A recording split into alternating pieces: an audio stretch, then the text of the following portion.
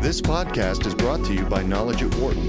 For more information, please visit knowledge.wharton.upenn.edu. Digital transformation is all the rage these days, but it's not just about the technology, it's also very personal. So here to talk about digital transformation and also why self-transformation is a critical part of that process are Ganesh Iyer, who is CEO of Mphasis, and Wharton Professor Tyler Rai. Welcome. Thank you. Thank you. So let's start with defining what is digital transformation. What does that look like on a firm level? So maybe I will go first. This is Ganesh Iyer. Thank you for doing this podcast.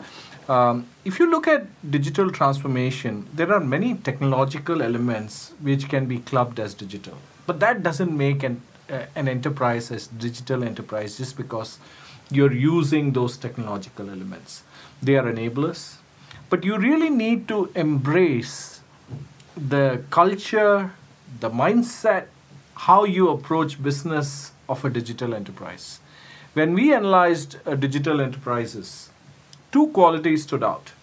One is continuous innovation or a culture of experimentation, if I may. Second that stood out was speed. Everything was done in 5x, 10x, 50x speed. So if you look at these two attributes and having the right culture and those technological elements probably make it into a digital enterprise. At least that's my perspective. Yeah, I agree 100% with that. I think it really is the intersection between the technology, which is the foundational piece, but certainly not sufficient to be a digital enterprise, and the speed of change. I mean, technology is changing at such a fast pace. If an organization implements a technology and calls itself digital, I mean, it's sort of missing the point. What you need to see, and to Ganesh's point, is this commitment to ongoing change, to actually develop the capabilities to guide the organization through not just one change, but ongoing changes over time as technologies change. And then you can start to have the conversation about this being a digital enterprise in a true sense. So how important is this concept of self-transformation to the process of digital transformation? And how do you change your old mental models, which have served you so well in the past? I think that's a great question. I think really the personal piece is fundamental to any sort of digital transformation. Obviously, in an organization, the leader is going to be the person who guides the organization through any transformation. And if the leader hasn't transformed the way that they look at the world, it's going to be really hard to credibly lead these changes or to even understand what these changes need to look like. So this really involves being open to change, being receptive of new ways of learning, and being willing to butt up against areas where you don't know things, to encounter the ignorance horizon where you just don't know anymore, and then not react out of fear, not feel threatened because you aren't the person in the room who knows the most, which is hard for some CEOs to do. I mean, you don't get to that position in an organization without having some confidence and some expertise and some willingness to make decisions. But if you aren't engaging with the right information and you're not open to transforming yourself, it's going to be really, really hard to drive these changes through the organization. So I think absolutely fundamental. And of course, this is something that's very easy to say and something that's much, much harder to do in practice. And I think that Ganesh is actually one of the shining lights in terms of a CEO who's embraced this challenge and really is trying to transform himself in the process of transforming his organization. Thank you, Professor. If you look at CEOs of an analog enterprise, they have done something right. They have gone through the success ladder, if I may, and they have shaped themselves in a particular manner, which has made them that's how they become a CEO. Their mindset is shaped based on their successes. Their ego is created based on their successes and their place in the society and in the business enterprise. Now suddenly there is a massive change which takes place where digital era comes in. You are leading an analog enterprise and you ask this question. You go back to the definition that leaders cast their shadow on the organization. can you change the organization without changing the shadow which is cast by the leader? That's the question which you're asking. How is that possible? It's not possible. So leaders have to self-transform. If you want to take an analog enterprise and make it successful in digital era, and you will have to go through the challenge of duality as well, because you're not going to completely flick the switch and make it digital enterprise and forget your existing customers, your quarterly results, you're not going to dump your employees. So this duality would require adaptiveness, it would require change, self-transformation at leadership level, which starts with the CEO and CXOs all included. At least that's my perspective. Well, besides business leaders, who else should go through a self-transformation? I guess investors, I guess board, because I think the older concepts of how you measure successful organizations will have to take a backseat. So how you have measured organizational effectiveness, what kind of dashboards you look at for lead and lag indicators, that changes. So I think we are in the midst of a digital revolution, and the earlier revolution took place in the 18th century.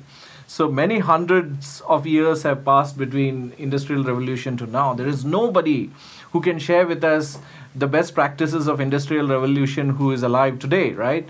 So in many ways, it has to be done where we are working day in, day out. And the whole ecosystem has to have a renewed look at how success is measured, what are the ingredients of success, who are the good leaders who can take us to success, and all of the above, if I may. And I'd just add to that, I think you've covered most of everything there. But in addition to transforming the leader, if you're going to guide the organization through change, there's a really important piece to this, which is communicating the vision up and down the organization. Now, especially in an analog enterprise where people have their identities and their careers tied to the old way of doing things, this can feel very threatening. So there has to be some sort of an empathetic compassion to help foster the change in rank and file employees as well. And sometimes this might involve some turnover, and of course you don't want to be glib or unfeeling about how this takes place, but you need to transform not just the leader. It has to be embedded in the culture, and you have to get that transformation right down to the rank and file if you're actually going to implement the change and have it stick in the organization long term. One of the factors which I believe is biggest obstacle in transformation like this is the fear of cannibalization. If you don't embrace cannibalization, for all the good talk that we have about CEO transformation, self-transformation, organizational transformation, new set of strategy, new culture, you will stop in your track and you will not progress. We have read so many case studies where iconic companies have fallen by the wayside, and the challenge which they were confronted with was the fear of cannibalization or not embracing cannibalization. Because something which has been giving you revenue and profit suddenly is vanishing and something new is emerging, you are afraid to embrace new simply because you will cannibalize your existing revenue and profit. As a result, you don't change. You're hanging on to this hoping that this shall pass. It doesn't pass and the company dies. So if we develop this ability to handle cannibalization, I think that will help tremendously in transforming the company. And I think you bring up such a great point, because I teach entrepreneurship. And what we teach in entrepreneurship is you need to experiment, you need to be adaptable, you need to be moving very fast. And in the context of a new venture, you can do this without a lot of risk. You have some ego tied up into it, but probably not a lot of resources. There's not a lot of investors, customers. You don't have all of the relationships that an established business does. So when you're talking about a digital transformation in an analog industry, and this issue of cannibalization, there's an incredible amount of risk that gets layered onto these decisions when they're in established organizations versus small or startups. This is something that takes a lot of thought, and it's a very, very challenging thing, how you engage cannibalization in practice, because you are risking existing relationships, you are risking existing business lines, revenue streams, employees. And it's a really, really tough challenge. And so I'm glad I get to sit back in a tower and sort of talk to guys like Ganesh who are doing this on the ground. They don't actually have to engage in the work of doing it myself, because it's a really tricky thing. And Ganesh is absolutely right. If you're not willing to undertake that part of the journey, it's probably game over anyway. I'll tell you in my own industry, and this is my personal experience, Professor.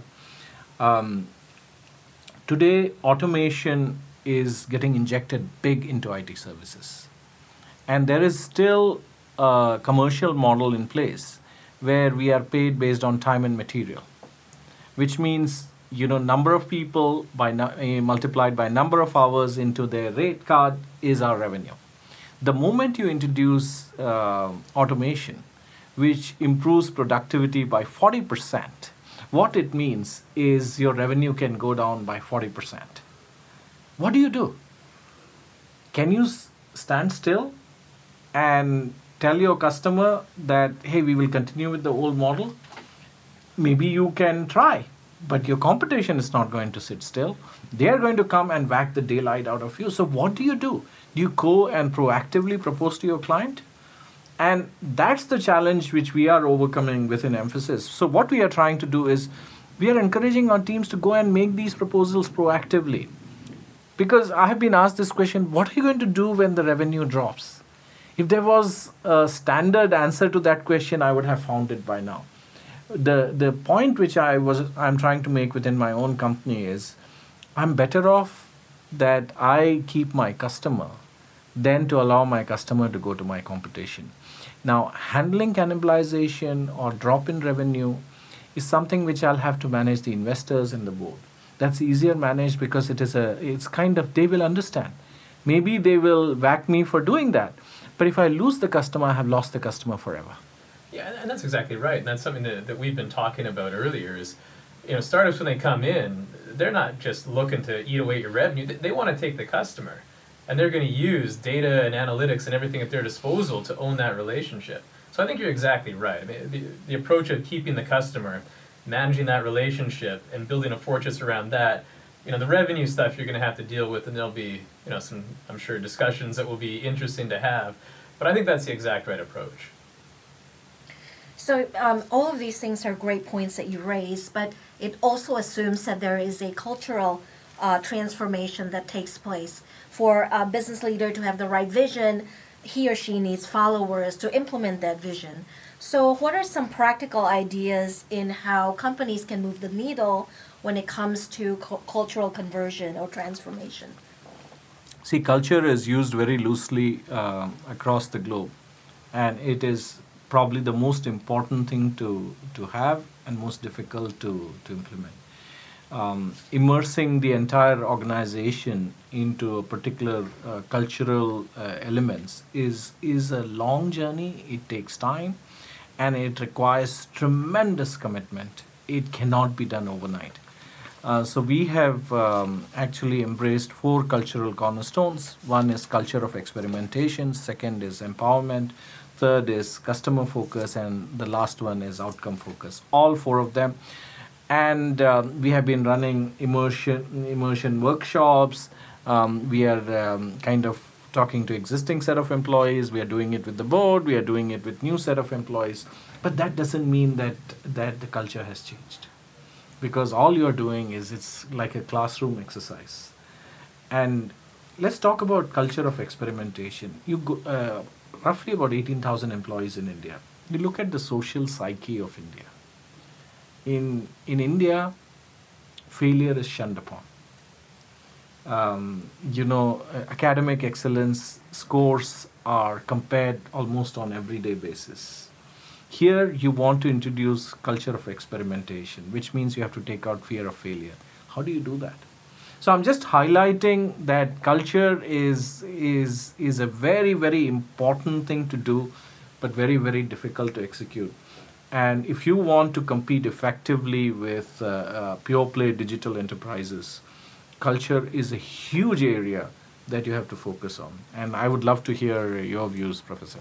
This is one of these things, and you hit it right on the head. There's no magic bullet. Trying to change the culture, this is a slow moving and very, very challenging thing to do because culture, like you said, it's not meetings, it's not communication, it's not the superficial things. Culture is rooted in the cognition and the day-to-day practices of the people in your organization. And there's a lot of momentum behind this. If people have been doing the same thing in the same way and believe that it's the right way, getting them to change and having that change stick is an extraordinarily difficult thing to do. And then, Ganesh, as you're saying, if you're a multinational enterprise, you layer different sorts of national cultural expectations on top of that. So this is really, really tough. So the easy advice is be prepared for it to take a long time and for change to come in small waves. But other than that, it's just a matter of being very persistent, modeling change at the top.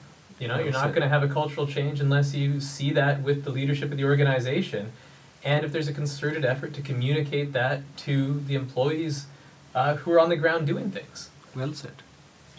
At what point does getting rid of somebody or firing an employee becomes appropriate if they are very resistant to cultural change, and also if you want to replace the skill sets among your staff to get the digital skills that you need?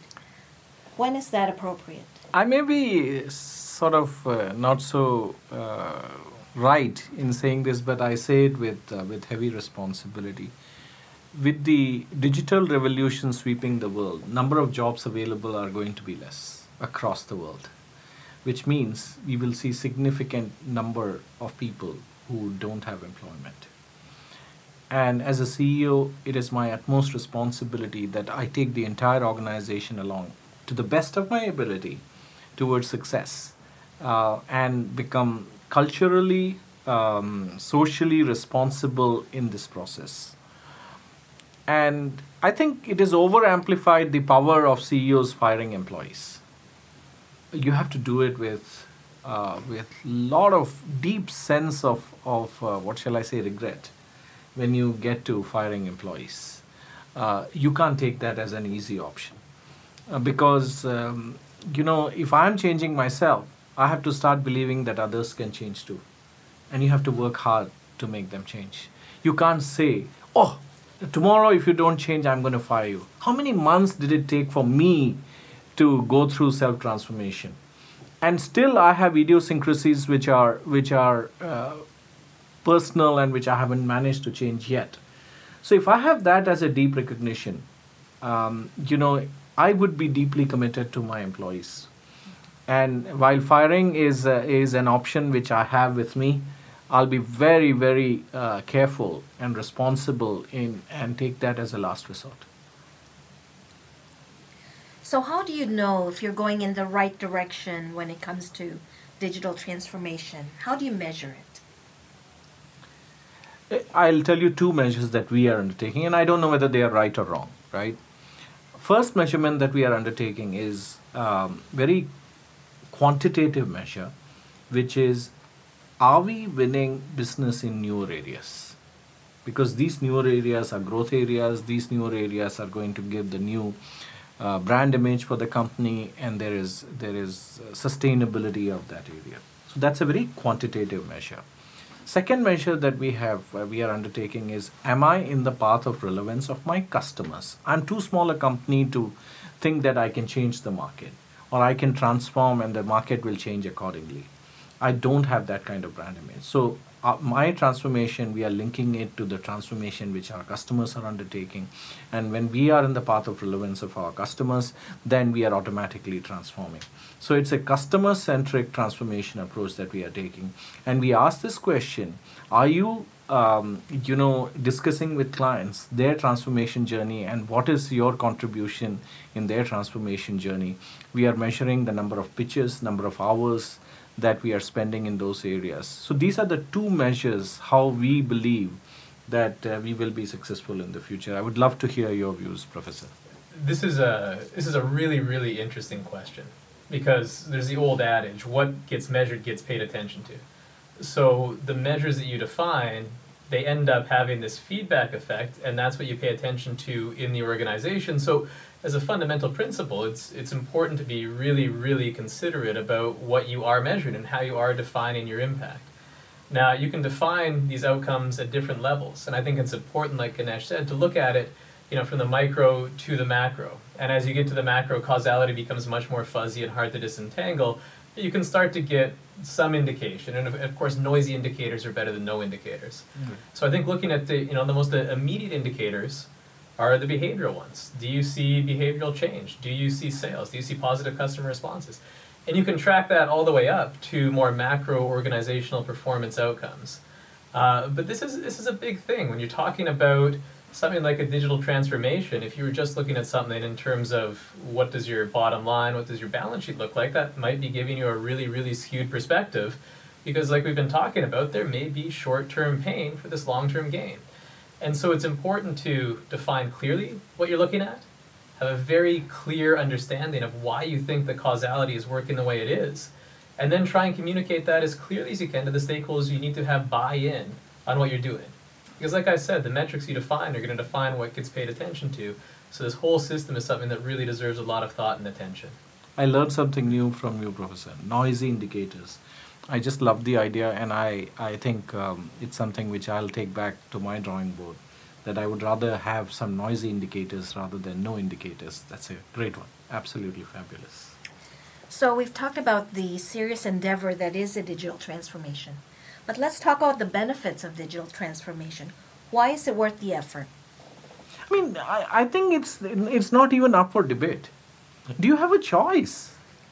I mean, it's like, why is it good to breathe?